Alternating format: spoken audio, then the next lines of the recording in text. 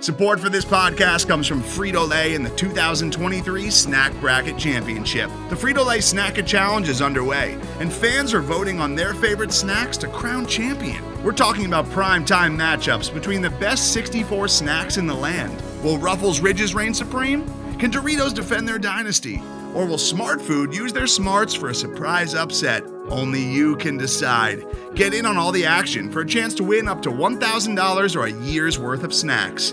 Let your snacks be heard. Just go to fritolaysnacket.sbnation.com to vote and enter for a chance to win. No purchase necessary. Sweepstakes ends April 3rd, 2023. Void where prohibited. Year's worth of snacks awarded in the form of 52 coupons, each good for one bag of chips. See official rules at fritolaysnacket.sbnation.com.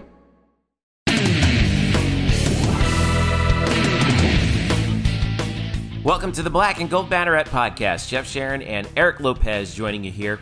By the way, Brian Murphy, normally joining us, is not joining us today because he is on his way to Tampa, as I'm sure several of you are, getting ready for the 2019 Gasparilla Bowl. He decommitted last second from doing this show today. He did? Yeah, he decommitted and committed to doing probably a Marshall show. He was verbally committed to doing it, and then he just, the last second, changed.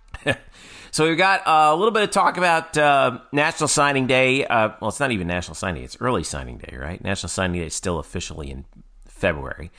Talk about the new recruiting class a little bit coming in.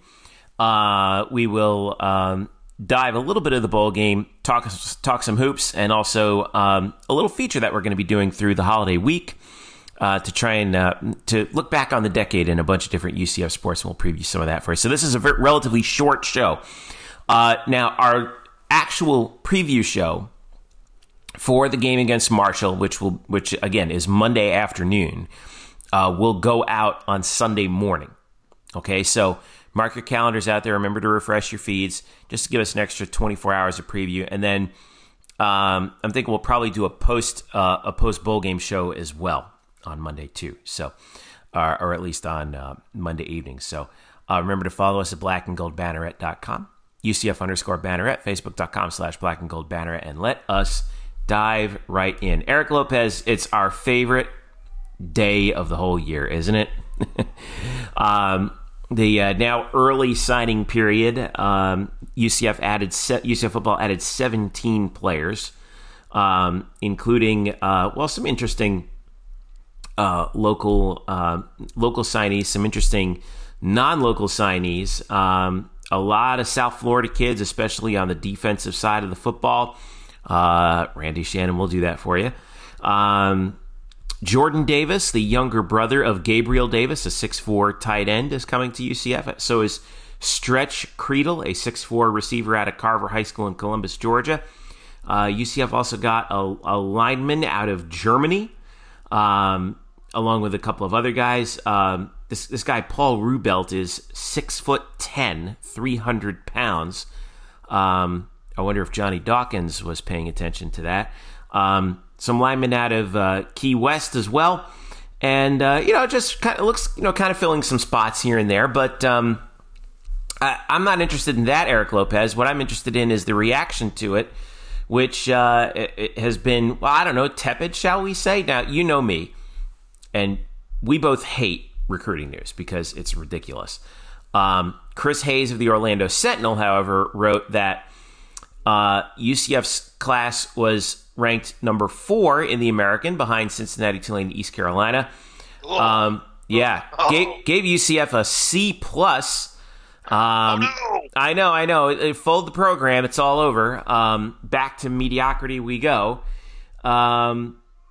Partly based on the fact that UCF, quote, lost, end quote, Mike Wright, the quarterback out of Atlanta. What are we going to do at quarterback? I have no idea. Well, exactly. So he decided to go to Vanderbilt because he looked ahead of him and saw Dylan Gabriel and saw him, playing really well at UCF this year and pretty much sealing up the job for the next 2 to 3 years at the very least.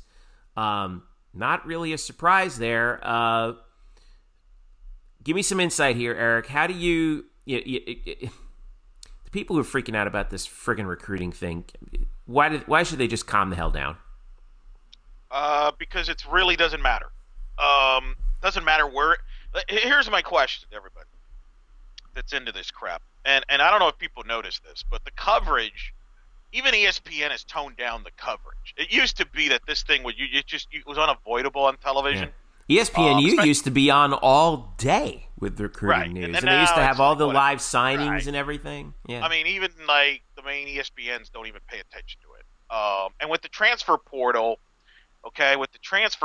now in play, if you miss on certain spots on your recruiting class, you just go fix it in your transfer portal. So, like, people that are worried about, well, there's no quarterback in this class for UCF, what are they going to do depth-wise? They're probably just going to get a kid that's going to transfer to come here anyway.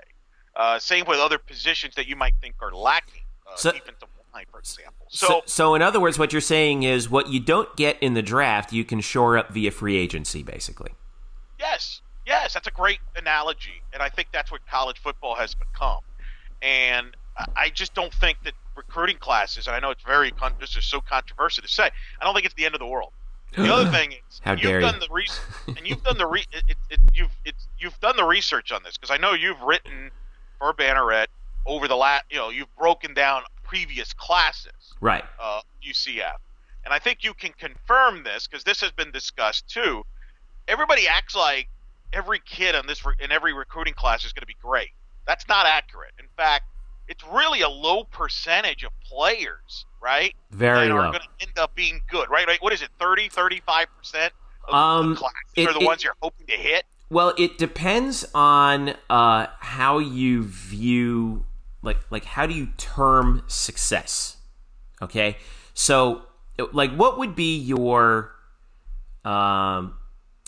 when you use the word success, a successful recruit, and I'm asking you, what is what would you consider a successful recruit? A kid that starts and contributes to the program and helps win. Does he have to have graduated? No, not necessarily. If the guy is able to turn pro, for example, like Gabe Davis decides to leave early, I think that's still a successful, obviously, recruit. Blake Bortles comes. I mean, Blake Bortles is probably the example of why people shouldn't flip out about recruiting classes. You were around that time working there. Did anybody say, man, guys, we got our franchise quarterback in Blake Bortles? Nobody said that. No, he was an afterthought when he came to UCF. He was, yeah. So yeah, I've gone through the research. I've gone through classes, all the classes since 2004, because that's how far the data goes, and it all comes down to player development. Now, you could say, yeah, but you have to have good enough players who are talented to develop. Of course you do. But when you have guys coming in that were max 3 stars, some of them 2 stars, who end up becoming NFL level players and draftees, as UCF has had over the years, all right, you tell me how important, quote, recruiting, end quote, is, all right? Because these are players who have rolled through the system and gotten better every year. Some of them rather late, too. And you were asking about, like, what's the hit rate. So I would consider a successful recruit, somebody who was so good that they left early, or they spent all 4 years and graduated, because that's really what they're coming to UCF to do, right, is get their degree. And, oh, by the way, play football. But I want to, again, though, I think they have to produce on the field. You can't just sit on the bench. I mean, what is that? I mean, that's great, but that doesn't help. Well, I mean, it unless you want to, if you want to really reach out and say, well, hey, look, they helped on the scout team, or whatever. Well, there could be some other issues behind that too. Nagging injuries that doesn't, if they were a contributor to the team, they were on that they walk on senior day. To me, that's a successful recruit. You got your degree, you completed what you were supposed to do, because sometimes you don't really have that much control over. Like, for example, let's say you come in and you're like the number one. You're the number 2. If the kid doesn't play and he gets a degree, that's not. Well, no, that's not. Well, no. Here's my point. What if you play? You come in and you start a few games as a freshman. Then all of a sudden, a freshman the next year comes in, takes your spot, and it's just an all world player. Okay. Well, you didn't pan out. You didn't pan out. That's. But you stayed all 4 years. You got your degree, and you at least contributed. Well, I think those days are over in the landscape now, because I think now what happens is if you're not playing, you're transferring. Oh yeah. Oh, well, I think we're going to see that, and I think the data is going to change over time because of the transfer portal. But I think you brought up a great point, and that's the key word: player development. It really doesn't matter how talented the kid is because some loser is out there in a high school stadium saying, "Man, this kid's a 4-star." Like, doesn't matter if this kid's talented coming in. Everybody, this is the thing. Everybody in college today, then signing day, got talented players, talented athletes. Okay. So what do you do with them now? Right. All right. And I think you can you grab Mark Daniels had a great tweet Wednesday about signing class and the success that UCF has had in the last few years and what their average recruiting class is. I think he said it was 58. All right. Here's what he had. Yeah, UCF's last 4 years, the average class rank. I got the tweet right here from the Beat of Sports. Okay, last 4 years, the average rank is 58th. Okay, last 4 years, UCF has gone in that same span of time. UCF has gone 40-11, been to 2 New Year's Six bowl games, 4 bowls, 2 conference titles. Boise State the last 4 years, their average class rank is 60th, 2 spots below UCF. Last 4 years, they've gone 43-10, 2 Mountain West titles, 3 title games, and 4 bowls. So, I don't know. How would you rank those recruiting classes after the fact, right? Right. And let me compare that to a couple of brand names, okay? Texas, all right? And Urban Meyer has brought this up. We did a great job this year for Fox. Because Urban Meyer, you basically took Urban Meyer agrees with you. He says if player development is critical, to your recruiting. Here's Texas's recruiting rankings. Okay, Texas, 2015, they ranked the 10th best recruiting class in the country. 2016, 7th best recruiting class in the country. 2017, 25th. 2018, 3rd. 2019, 3rd. You know what Texas has accomplished during all that time? Bupkis. No Big 12 titles. One kid has gone out in the first round of the NFL draft. I believe UCF has that many as well. Right. Mike Hughes. And they've only produced 13 guys into the NFL draft since 2015. In comparison, Alabama has 46. Ohio State has 40. It's great to have a top 5 recruiting class, top 10, top whatever, but if you don't develop them, okay, to helping you win conference championships and bowl games and national titles, or produce them to the NFL, because that's what the kid wants, right? The kid wants to go to school to help to play right away, to help to win championships, get exposure, and get ready and develop to play at the next level. Well, Texas has better recruiting classes than UCF, and yet UCF's been more successful. Why? Because UCF's done a better job of developing players. Right. Because they get players that maybe are not the highest rated guys, but they fit what they're doing, and they develop and help them produce for the next level, or produce to help them win championships in American and bowl games and things like that. And that's why you have to give credit to the Nick Sabans of the world, which people don't like to do because they don't like him, but that's fine. But one of the reasons why Nick Saban is arguably the greatest coach of all time is not because he's this brilliant X's and O's guy. Is because he brings these players to Alabama. He recruits them, yes, no question. But he develops these guys to the point where they have depth. They are able to be in it every year for the national title, and they go on to the next level in the NFL. Same thing with Urban Meyer. Same thing with Clemson and Dabo Swinney, what he's built there. It's not just because they're great recruiters. Hell, Florida State's had great recruiting classes the last handful of years. What has that done for them the last few years? Barely make a bowl game. In fact, they missed a bowl game. So I think player development, that's the word that you use that has to be underlined. Yeah. It's not about who you got on the team now. It's about what do you do with them and what do those players do moving forward. That's the key to the success of these classes and moving forward. One last note on the 11 seasons between 2004 and 2014. Okay, that we looked at that all the players have graduated or moved on. I'll give you an over/under as to the highest percentage of players in an individual class who either stayed all 4 years and graduated and or went to the NFL. We're considered basically 3 stars or above according to this ranking system that I kind of put together.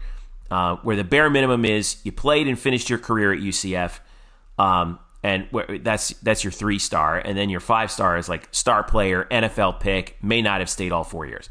What was the of those 11 years? I'll give you a guess. Which was the highest percentage in a single year? 2010, 2009? Well, 2014 is the year, but you guess the percentage. 35. 70%. Wow. 70%. That was 2014. 17 players, 13 of them actually either graduated from UCF and or were good enough that they left early for the NFL, made all conference, something like that. 2010 was 65, 2004 was 63, 2006 was 61. Okay, so those are your hits. On average, it's a shade over 50% out of that entire 50-50. You got to hit 50%. Every kid is 50. It is literally a 50-50 proposition. So, yeah. I mean, my thought on that is player development. It's all about player development, and that's how good your coaches, and that comes down to your coaching staff. Right, and this is, and going back to this year's class, this is why Randy Shannon is on the staff. Really, right. More so than being the defensive coach, to be honest, is recruiting in South Florida and down in Miami. Why? Because with all due respect to Central Florida high school football, it's junior varsity compared to down south. And that was proven again in the high school state championships when teams from Dade, Broward, Palm Beach went 7 for 7 in state championships. They just produce better players. There's more talent down there than there is in Central Florida. There's been issues that have been brought up about Central Florida high school in particular about the lack of pay for coaches, and that as a result that's hurt development of players. In fact, Urban Meyer went on with Colin Cowherd and talked about that in depth, that Florida has some issues with pay as far as coaches, and as a result, the talent, if Florida is not fully developed, so when they come to college, you still have they're kind of raw in some cases. There's exceptions to that, and he pointed out to schools in South Florida that are already more developed because they have better coaches. They spend more money on it. So the fact, if you're asking me, Jeff, to just bet here, I'm betting on those kids that they got from South Florida that they're going to pan out more than other kids in this class, just because of the pedigree and just that's how they're produced down there in South Florida. So that's the thing that I like a lot about this class. We'll see how that pans out. Now I'm going to put on my sports talk radio host hat for a second here, Jeffrey. Just a second? Just a second. My old days have had. Let me ask you this question to the audience as well. If we didn't rank these recruiting classes, all right? We just didn't recruit. We didn't rank them. We just said, hey, this is your class. This is it. No rankings. Would anybody care? Yeah, some people. Like heavy donors would care. How much of this is influenced, though? Don't you think a lot of this is influenced by the rankings, right? We get sucked into this. Like the rankings have way too much influence. Way too much influence. It's funny because, right, we complain in August, oh, these preseason polls are a joke. Well, how can you rank teams? We haven't played a game yet. We should wait.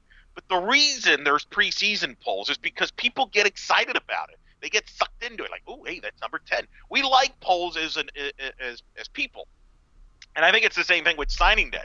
I don't think if we didn't have rankings of recruiting classes, I think people would you would have your diehards are like, oh, okay, that's great. I think 99% of people wouldn't care. But because there's a number next to that class, people are going to react either positively or negatively based on that ranking. Yeah. Like your point. Like with all due respect to Hayes, and I have no issues with Hayes. I've talked to him, and he's a nice guy and all. How do you grade that? Like, what do you mean it's a C+? Like, they haven't played a snap in college. How do you know? Like, right. What does that mean? Like, how many of those guys are even going to play a snap in college? That's the other thing. You got some guys who is going through the history of it. Some guys come in as like 4 stars. They don't even show up to school. Right. We had UCF. I mean, the infamous one, and I'm drawing a blank. They had the linebacker that was like a 4-star from Colorado, Willingham, I think it was his name, and he never played a snap here. Never played a snap. Yeah. And the thing that doesn't happen enough, okay, and this is what drives me nuts about this. What really, when these classes should be ranked, is like 4 years from now. That's when you should rank them. Like what we do on blackandgoldbannerhead.com.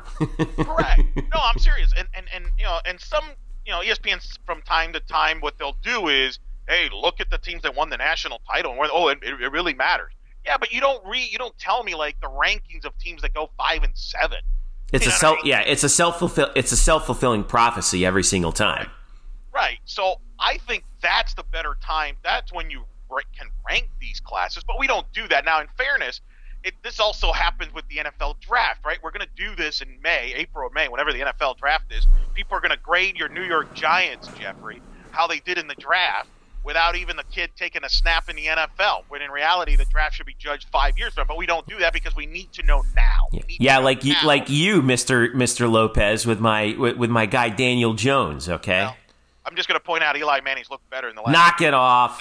I love Eli. Hey, I'm an Eli supporter. But anyway, but the point is, but that's a great point though. Let's forget the Daniel Jones. I actually want to bring up the Saquon Barkley. People were second guessing the Giants, passing on Sam Darnold, and taking Saquon Barkley. Saquon Barkley's the way better football player. Like, what are you talking about? Just because you value the quarterback position more doesn't mean you have to take the kid. But because you graded Sam Darnold higher than Saquon Barkley, you're going to judge that? I think that's too much. You're right. There's too much influence on that. And so I would say that people just need to relax on that stuff. And I don't think this class is done, because I think there's going to be guys that are going to transfer in come the new year. And let me ask the last thing I'll say. I know we got to move on. Mm-hmm. I'm wondering if coaches like this December signing day. Because I think one thing that hurt UCF clearly a little bit was Jeff Levy leaving to Ole Miss. And nobody blames him. It's a great move. He's going to call plays over there. It's a great move. If signing day was in February like it used to be only, well, then you would have had time to find your coordinator, and maybe you get the kid back, maybe you don't. Who knows? But what's happening in college football now, like you got like Mike Norvell and all these other coaches are getting hired at new places and are scrambling 3 to 5 days just to make sure they have a class. I think that's bad for the sport, and I think, I don't know if this has been good for the sport overall. Some might argue, hey, you've got your classes, but like February is irrelevant now, right? And signing day, like I think I saw the stat where like 85% of your recruiting classes are signed in December. Well, I think the problem is, so the coaches fought for this early signing period for a long time. Even George O'Leary said that he was a year in and year out said the same thing. I wish we had an early signing period. And when they finally got it, I think it's sort of one of those things where you like, be careful what you wish for, you just might get it. Because they got it, but it happens at this time during coaching transition. I think that the coaches, I'll have to talk to more coaches about this, but I think if we ask the coaches, they would say, yeah, we want the early signing period, but we didn't want it this late. We wanted it earlier. I'd be interested to talk to a bunch of coaches. Maybe we'll do this in the offseason and ask them, if you could wave a magic wand and have the early and change the date of the early signing period, where would it be? And I would bet you they would rather have the early signing period before opening day, because what you can do is lock up your next year's recruiting class, and then you don't have to babysit them through the football season. You can focus on the football season, and then the spring becomes transfer portal season. And if kids change their mind, or an injury happens or whatnot, then you can work on that through the transfer portal. But you're not having to spin all those plates at once. I don't know. What do you think? I'm curious to find out from coaches. I mean, people are giving South Florida a hard time because I guess they have the quote unquote worst recruiting class in the American Conference. Well, Jeff Scott just got there. Right. He just got there. So, he hasn't. In some ways, he hasn't even gotten there. He's probably living in a hotel right now. Right. I mean, and there's probably, and it tells you, I think there was not a lot of great talent coming from the Charlie Strong class. I mean, so I just think it's a hard thing. Now, the counter to that might be, hey, the players might like it because, hey, they're guaranteed of getting that scholarship. They don't have to wait 2 months more and maybe get flipped, things like that. So, and maybe some coaches like that, the fact that, hey, they don't have to worry about a kid flipping in February type of thing. So, and maybe if the kid flips in December, now you have an extra couple of months to recover from that instead of in February where you're like, oh, crap, Right. So maybe there's pluses and minuses, but I am kind of curious to your point, like how everybody really feels about it, and if there's going to be some tweaks about this down the road. Yeah, well, I would love to talk to some of the coaches in the offseason about this. Anyway, we got some coverage from Murph on the signees on the site. I'm also going to take a look back at the 2015 class year this week. Some interesting names came through that 2015 class. This is the class that signed right before the winless season. Neville Clark was part of that class. Tyler Hudanik, Brandon Hayes, Pat Jasinski, Taj McGowan, a lot of interesting names through that class. So I'm gonna recap that for you as well, doing just what you said. And of course, don't forget the Gasparilla Bowl in Tampa in 4 days, 2:30 p.m. kick on Monday. UCF against Marshall. Lots of events through Tampa. I know that UCF has their own site where they're sending everybody to go through the whole. To go through all of the for all the bowl events and things they're doing, and I do say that UCF does or rather ESPN does a very good job in making these really good events, and so it's definitely if you're heading down there, it's definitely worth checking out. They got the Busch Gardens Day is actually today, where both teams are hanging out at Busch Gardens. They're doing the beach invasion on Saturday, a pep rally on Sunday, and then game day is Monday. So make sure you check it out. If you're down there, have a good time. Be safe down there, and we will preview the football game between UCF and Marshall on Sunday morning. So be there for that. All right. Quick break. Come back. We'll talk about basketball and some other news on this relatively abbreviated Black and Gold Banneret podcast. Stick around. We'll be right back. Today's episode is brought to you by Cars.com.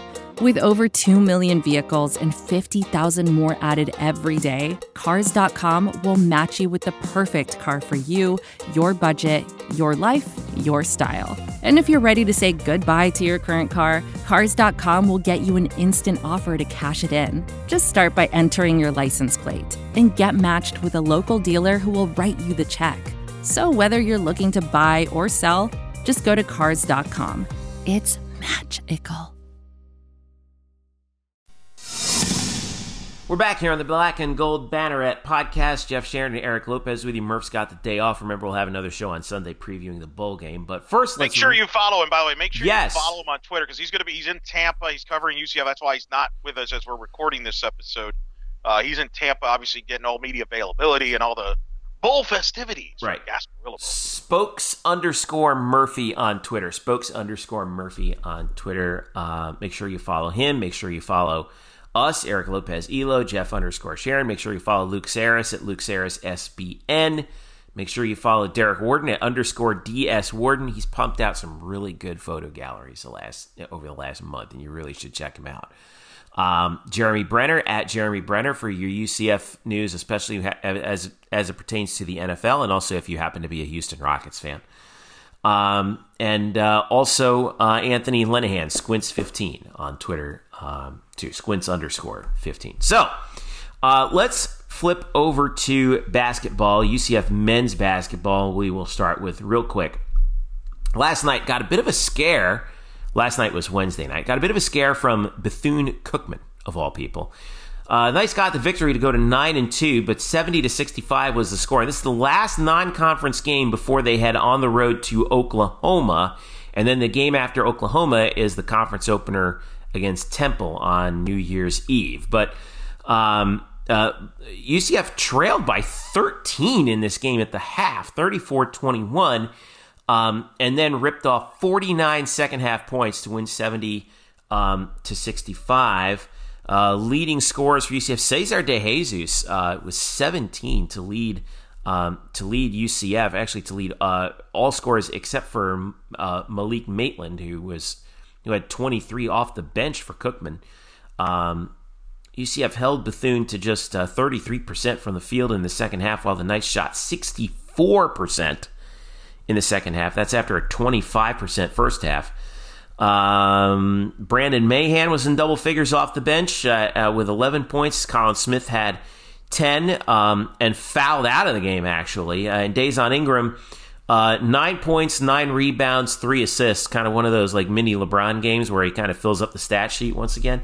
And Darren Green was actually struggling from the outside, as was Matt Milan and Frank Burt. So really, the outside shot is what abandoned UCF. Those three guys combined were 2 of 18 from beyond the arc. UCF as a team was 5 of 24 from three-point range. But Elo, this game was bizarre, and a lot of people were freaking out. Down 13 at the half, but then they ripped off 49 in the second half.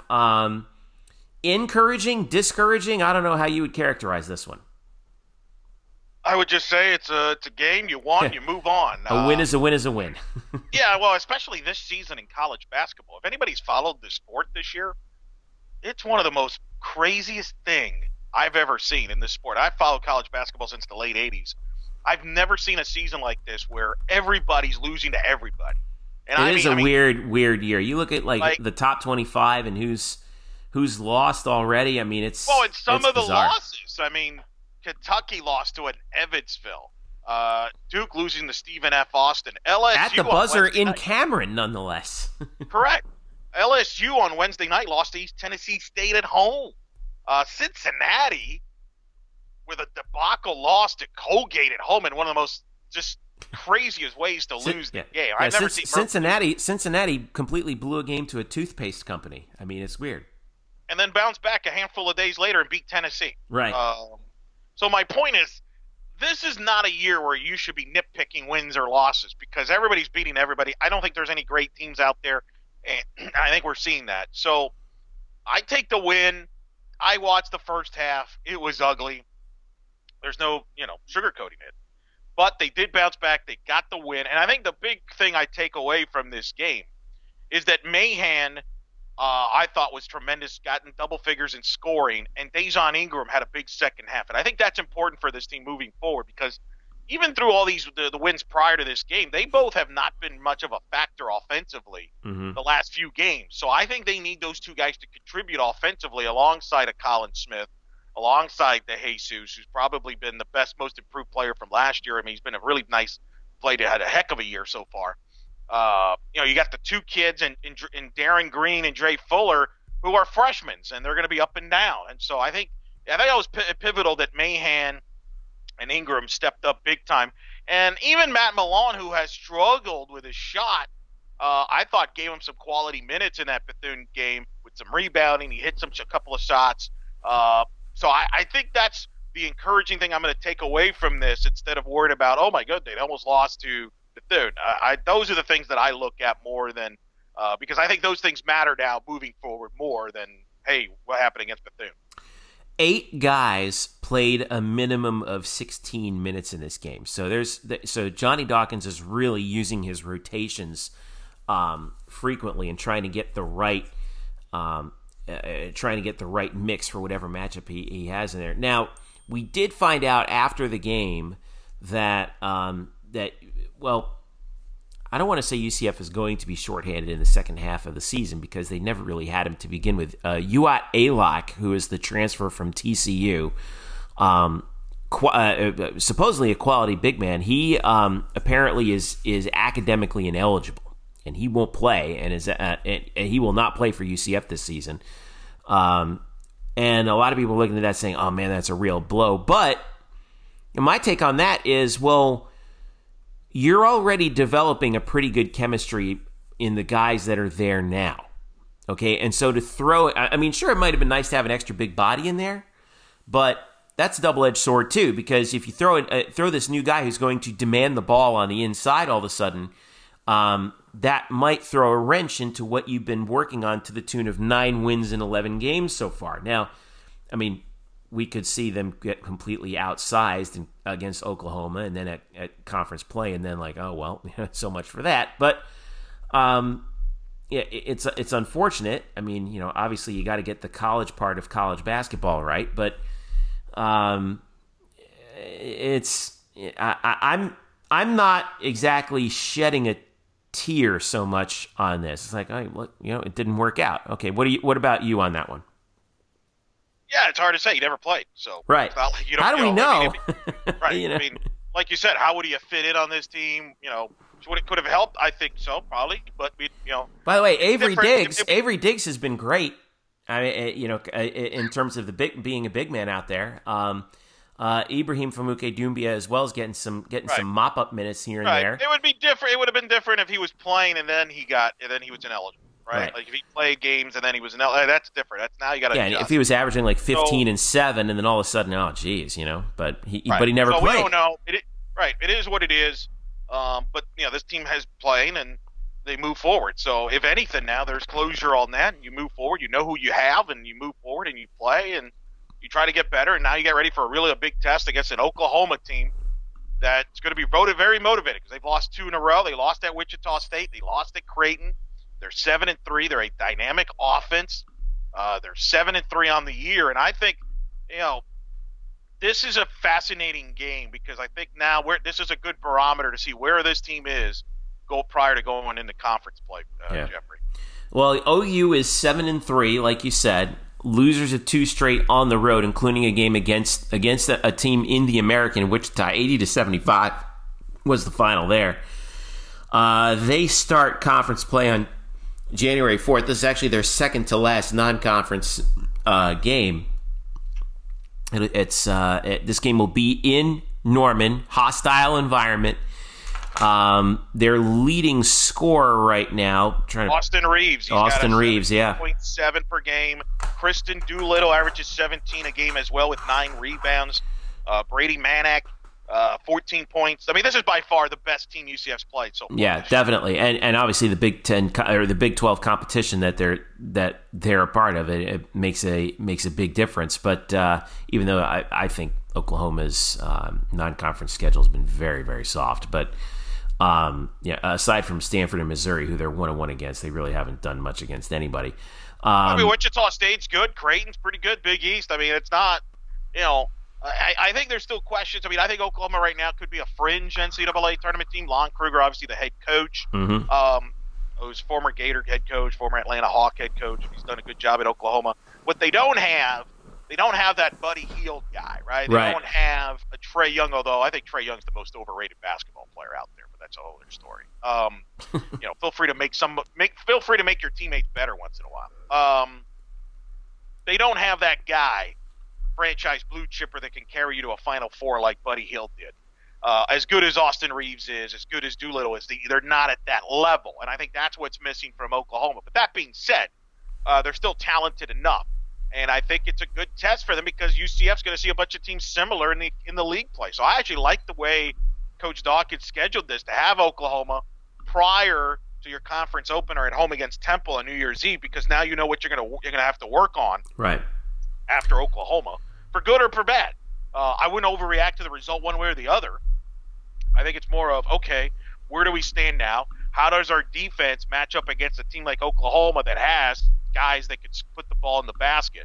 Probably the best offensive team they're going to have seen here. Oklahoma averages about 76 points per game. So I don't think UCF wants to get into a game in the 70s, 80s. I think that's not in their best interest. I think they would prefer this game to be in the 60s and play defense. That's the identity that it's been under Coach Dawkins here at UCF. So I think those are the things that I'm looking forward to seeing, to see how this team handles being on the road. How can they defend a team like Oklahoma? Can they rebound? And how do they execute offensively on the road against a team like Oklahoma? Right. And that game, by the way, 2 p.m., and it will be televised on officially Fox Sports Oklahoma. Has anyone picked that up locally? I mean, I guess I haven't seen anything on that. That would be no, it wouldn't be an ESPN Plus game because it's Fox, right? Yeah. So I don't know where it might be ESPN 3, maybe ESPN Plus. I don't know. We'll have to. I don't know where we'd be able to pick that up. Check your game notes on UCFnights.com on Friday when it comes out. Yeah. So, and we know this. It'll be on the radio on 96.9. Yep, that's right. We have also checking on the women's team. They finally their long break came to an end with a home game against Quinnipiac, and they looks like they took care of business. Now Quinnipiac is only 1-6 coming in, but this is what you're supposed to do to a 1-6 team. 80-58 was the final. UCF women's basketball gets the victory. How about Brittany Smith? 25 minutes, 6 of 7 from the field, 18 points, 10 rebounds, and she was 6 of 7 at the line. Best game she's played as a UCF Knight yet. And she was also picked up by Masni Kaba, who had 13 points, 3 blocks, 2 steals, 2 assists, 7 rebounds, and a partridge in a pear tree. Let's see here. KK Wright once again came off the bench to score 16 on 6 of 12, including 4 of 4 at the line. 4 Knights were in double figures. Also, Cortasia Sanders pitched in with another dozen. As UCF shot, where's the number? There it is, 42% from the field, and held Quinnipiac to 38. And just really took it to him on the glass, by the way. 22-4, UCF on the second chance. On the second chance opportunities, UCF out-rebounded them 43-29. They just did what they were supposed to do to an MAAC team.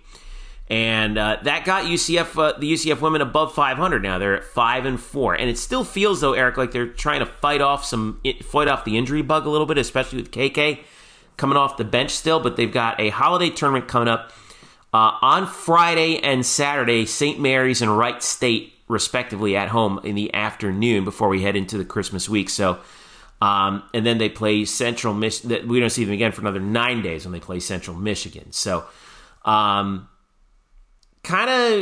think they kind of feel like they're kind of treading water through the non-conference play, getting ready to pounce come conference time, don't you? Yeah, but believe it or not, folks, someone here is going to press a panic button, and it's not Jeffrey for a change. Who knew? Are you going to press the panic button?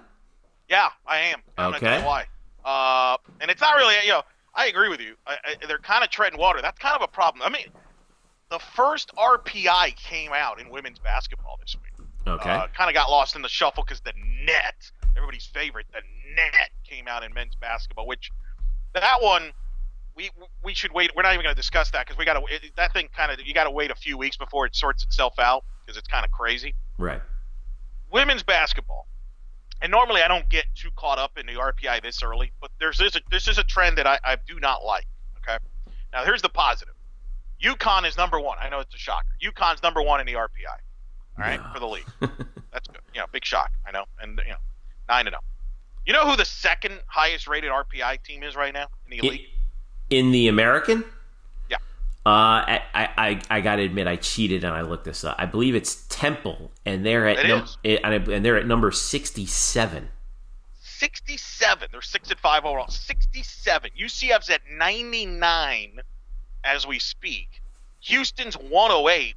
South Florida 119. Memphis 126. Cincinnati 135. Wichita State 141. My point is, here's my concern. Where are the quality games in the league? That's where I'm worried about. Like, where is this? How are you going to get quality wins in this league if you don't beat UConn? I'm surprised and disappointed that, it'd be different. Like, hey, there's teams in the fit. And look, obviously, as you win more games, you move up. So some of these, you hope that some of these teams kind of get hot here, finish strong, and start moving up. But I'm concerned, Jeffrey, that I don't know if this league right now is more. It might not be more than a one-bid league this year unless somebody really gets hot here and goes on a run in conference play similar to what UCF did last year, where they did not lose. I don't believe. I think they only lost one conference game outside of the UConn games. That's my concern. You mentioned the treading water. Like, boy, I mean, I wish we would have had that UCLA game back or not. So I think it's pivotal for this team to finish strong in non-conference, win out, and then start conference really well, because there might be a thin line here as far as how to make the NCAA tournament, unfortunately, for this league. Yeah. And it's disappointing. We had Coach Abon, and we talked about it. Like, I think this was an important year for the league to show that they're going to be fine without UConn when UConn departs for the Big East. And man, I'm not seeing it. When I saw the numbers come out, I'm like, oh boy. So well, I think I'm concerned. I'm very concerned. I don't know that I don't think we can evaluate the top half of the league as bad just yet, because, like you said, it still feels like the RPI also has to shake itself out a little better. But the bottom of the league looks really bad. like really bad. I mean, I'm looking at Tulsa, whose RPI is 276. How bad is that? Well, there are 351 teams. And not far away from them, by the way, is ECU at 272. That's nah. And these are teams that have 3 wins on their schedule that are hovering around teams that have 1 and in some cases no wins on their schedule. That is really scary. SMU's at 200. That's going to hurt you. The teams on the bottom look like they're going to be really bad in the American. Now, I hope I'm wrong. That's a problem. And that's a problem because that caps you. That caps you. And that's my point. Even if some of the teams like a Cincinnati, South Florida, UCF, I think will step up and their RPIs will move up. Let's say they're only in the 50s. Let's say. Well, now all of a sudden you got to play a team that's in the 150, 200. You better win that game. And even if you win that game, you're not going to improve that much. That's my concern. Whereas last year UCF, they were pretty high already in the RPI. So they had a really good non-conference year from a wins-loss standpoint. And even though they didn't have a, quote, marquee win, they played like Quinnipiac, for example. They're usually good, actually. But the problem is this year Quinnipiac's a rebuilding year. So now all of a sudden UCF gets hurt by that. And that's kind of the luck of the draw sometimes with the schedule. And that's I think this at most. I think this league's a 2-bid league. They got and the problem is normally you're like, well, hey, there's always the conference tournament. That's at Mohican at UConn for 1 more year. So, right. Yeah, good. I wouldn't depend on that. Have fun with that. That's the interesting dynamic. Now, the good news for UCF is they do play UConn twice, and that's why I've always said it's a positive. Even if you lose both of those games, you're going to improve RPI. And if you're able to somehow upset, that's a heck of a trump card to have. I'll tell you that. Well, St. Mary's and then Wright State are on the slate. Actually, Wright State is right next to UCF, actually 2 spots ahead of them right now in the RPI. The Wright State's at 97. UCF's at 99. I was looking for St.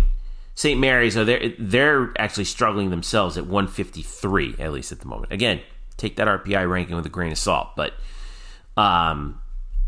if you're UCF now, it's kind of like first weekend of the NCAA thing. Take care of business. All right, knock the 2 of them out. Take care of Central Michigan 9 days later. Rest up, get healthy.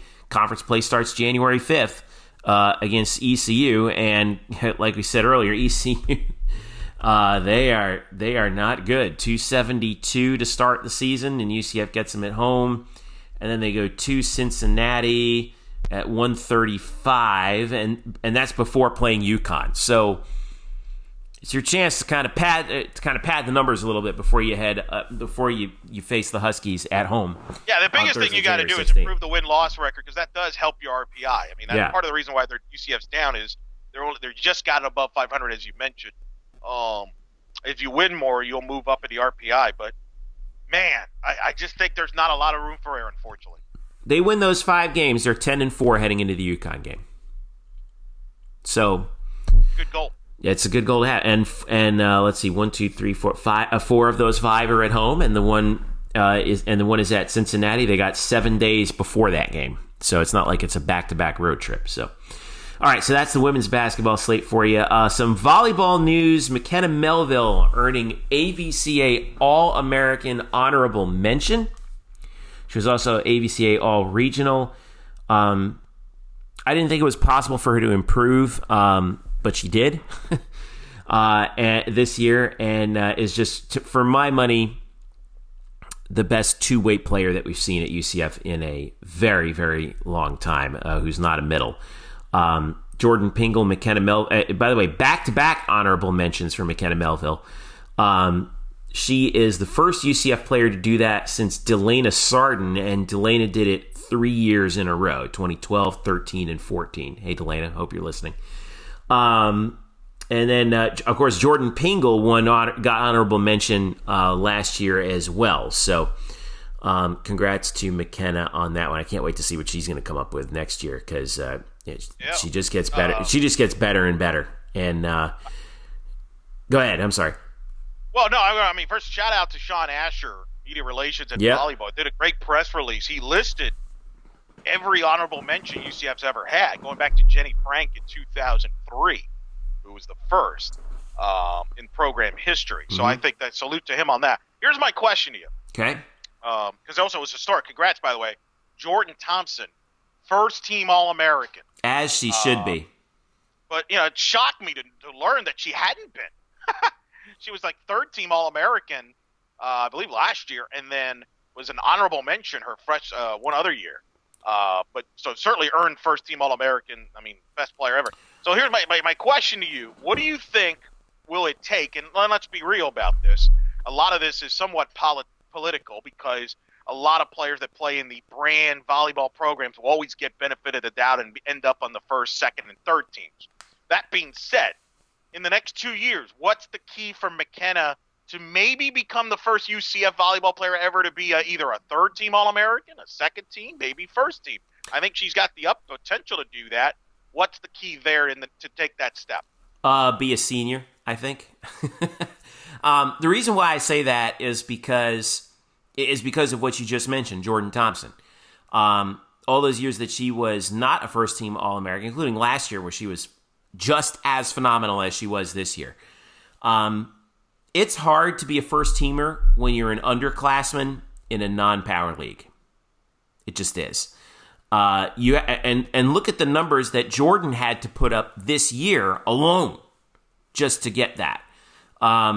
Mind-blowing kill numbers, mind-blowing swing numbers. It's, I've looked at the scorecards with the coaches, and we're looking at her like that's not even right. Like, how do you ask a player to do that many times? Do you think the team's success also like Cincinnati massive factor? Yes. Yeah. Massive factor. And I hate that, by the way, for the record, but I think you're right. I hate that. I think it should be based on if Cincinnati loses in the second round to Pitt or in the first round, I don't think that means that Jordan Thompson's a lesser player, and I think she should have still been a first team All-American. But I think you're right. Well, I don't know if that's the case, really. I think it more has to do with you got to kind of roll through that regular season essentially unencumbered. So that everyone kind of sits up and around the country who votes on this sits up taking notes. Oh wow, UCF is 23-2 or something like that. You know what I mean? But the way they kind of announced the award, because they announced this right prior to the Final Four in volleyball. So for example, let's go hypothetical. Let's say McKenna Melville has a monster match and they upset Florida and they get to the Sweet 16. Maybe that gets her a third-team All-American. I don't think that should be the case. I think it should be for the overall body of work, like you said, the regular season. But I do wonder if some of these voters are impacted. And we would have to ask coaches, and we got to talk to a lot of coaches this offseason, Jeff, make a note. Yeah. I do wonder if the postseason has influenced some of this, because I agree with you. You bring it up. What was the difference between Jordan Thompson this year and last year? I mean, she was still the same great player. Now, you could argue that Cincinnati won the regular season title, whereas last year they didn't. Maybe that's a factor, perhaps.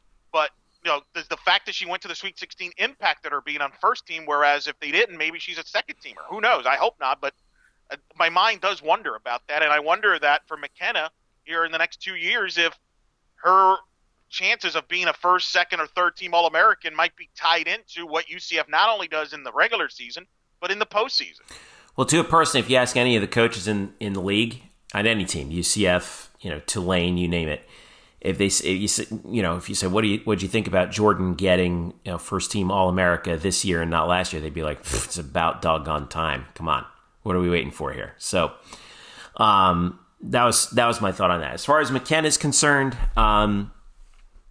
it's not like her name isn't out there. It is. She's in the Team USA system. We've seen 2 years worth of her prowess as UCF has, had 2 very good years these past 2 seasons, 32-2 in conference combined. And in addition to that, she's been the catalyst for that. Okay, so she's not an unknown quantity, and I think that now we've seen her 2 years in a row, people are going to start to really notice. And then again, it comes down to how well the team does in the regular season. These last 2 years. And the other thing that will help her too is that Jordan Thompson's no longer in the league because she's. That's also true. Because you're right. Because the next 2 years she'll be probably the preseason favorite for Player of the Year in the league, and that does matter as well. I mean, yeah.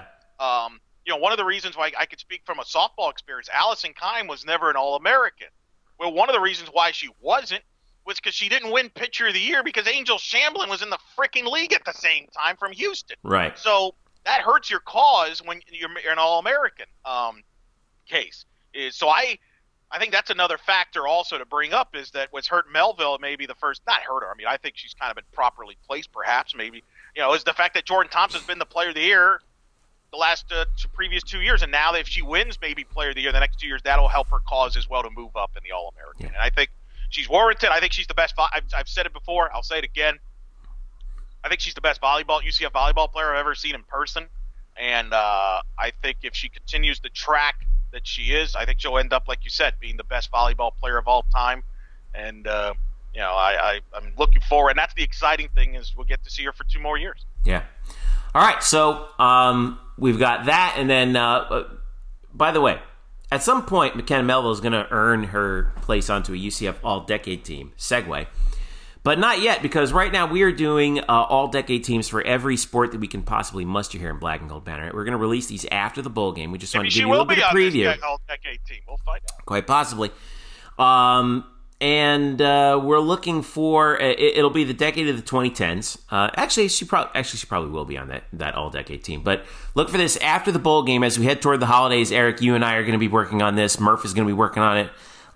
We're getting input from everybody on the staff, and we wanted to tease that to you because like we said, it's going to be the holidays, but we're going to have some fun content for you coming out as we approach the end of the 2010s.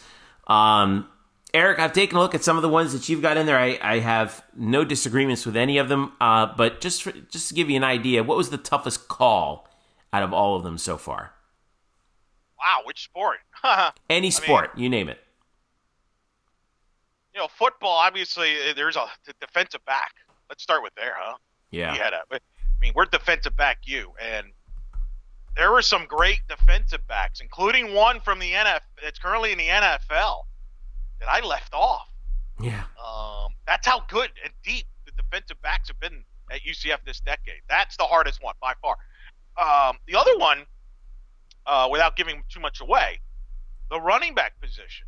Because I think what we saw this decade in the running back position, a lot of two backs, the days of Kevin Smith carrying the ball every 30, 40 times are over. You had two backs splitting time a lot of the majority of this decade. So it was hard to differentiate, who's your top backs of the decade? I think those are the two in football that stood out to me that I spent a lot of time thinking about as far as tough decisions and leaving out some good players. Yeah. All right. Well, we'll be releasing those, I think, day by day, kind of, and would love to know your reaction to them. We're really excited about this project. Yes. Looking forward to it. A lot of hours have been spent. As soon as Jeff sent out the group email, he kind of sucked me in on it. I pretty much, I'm not even gonna. I lost 5 minutes later. 5 minutes later, you had like 6 of them already filled out. It was crazy. I'm like, didn't you think about it for a second? Well, the problem is I was kind of thinking about it before you brought it up. I was like, man, I wonder if I should do an article. And then, boom, you just came up. Hey, what do you think we should? Oh, wow, okay. Well, since you brought it up, this is what I got. And it was pretty amazing. Not just football. Obviously, it's going to get a lot of attention. The other sports were fascinating as well. To just go through that, and it's just the one thing we will say, and I don't know if we'll ever do. If we might even do a special podcast on the decade that was. Mm-hmm. But best decade ever in the history of the UCF athletics. Best decade ever. I don't think we're breaking news with that. Right. And I trust a lot of incredible athletes have come over here in every sport. So I'm looking excited about that project. Look for that, as you mentioned, on Black and Gold Banner Red after the bowl games are done up in Tampa. It's an exciting project. It's one of my favorite exciting projects I think we've done, and I hope people really appreciate it. I know some people are not going to be happy with us in some of the selections, right? I mean, that's always the case in these type of things, but that's what kind of makes it fun. I know. So it's something I'm looking forward to. And you get to go back and get some great highlights. It should be a lot of fun. So we're looking forward to that. Obviously, and we also we'll bring up who's the football player of the decade, who's the volleyball player of the decade, right? Who's et cetera, et cetera. So it's gonna be interesting. Right. So we'll have that to look forward to over the holidays, and of course that comes after the bowl game, the Gasparilla Bowl on Monday at 2:30 p.m. We will be previewing that game on a special edition of the Black and Gold Banneret podcast, which comes out Sunday morning. Probably come out actually close to Sunday lunchtime, but make sure you look out for that. Give it a quick listen. We'll have Murph on from Tampa to talk about it. And there's plenty more also coming after the game. We'll have a little debrief from it as well. So, and a wrap of the football season. Follow us at blackandgoldbanneret.com. We are UCF's home on the SB Nation Network. And also, don't forget to follow us on Twitter at UCF_Banneret for all the latest. And Facebook.com/blackandgoldbanneret as well. All right, Eric, enjoy the game. We'll talk to you on Sunday, all right? Sounds good, Jeffrey. All right, and thank you for listening. This has been the Black and Gold Banneret podcast. We'll catch you for the bowl preview on Sunday.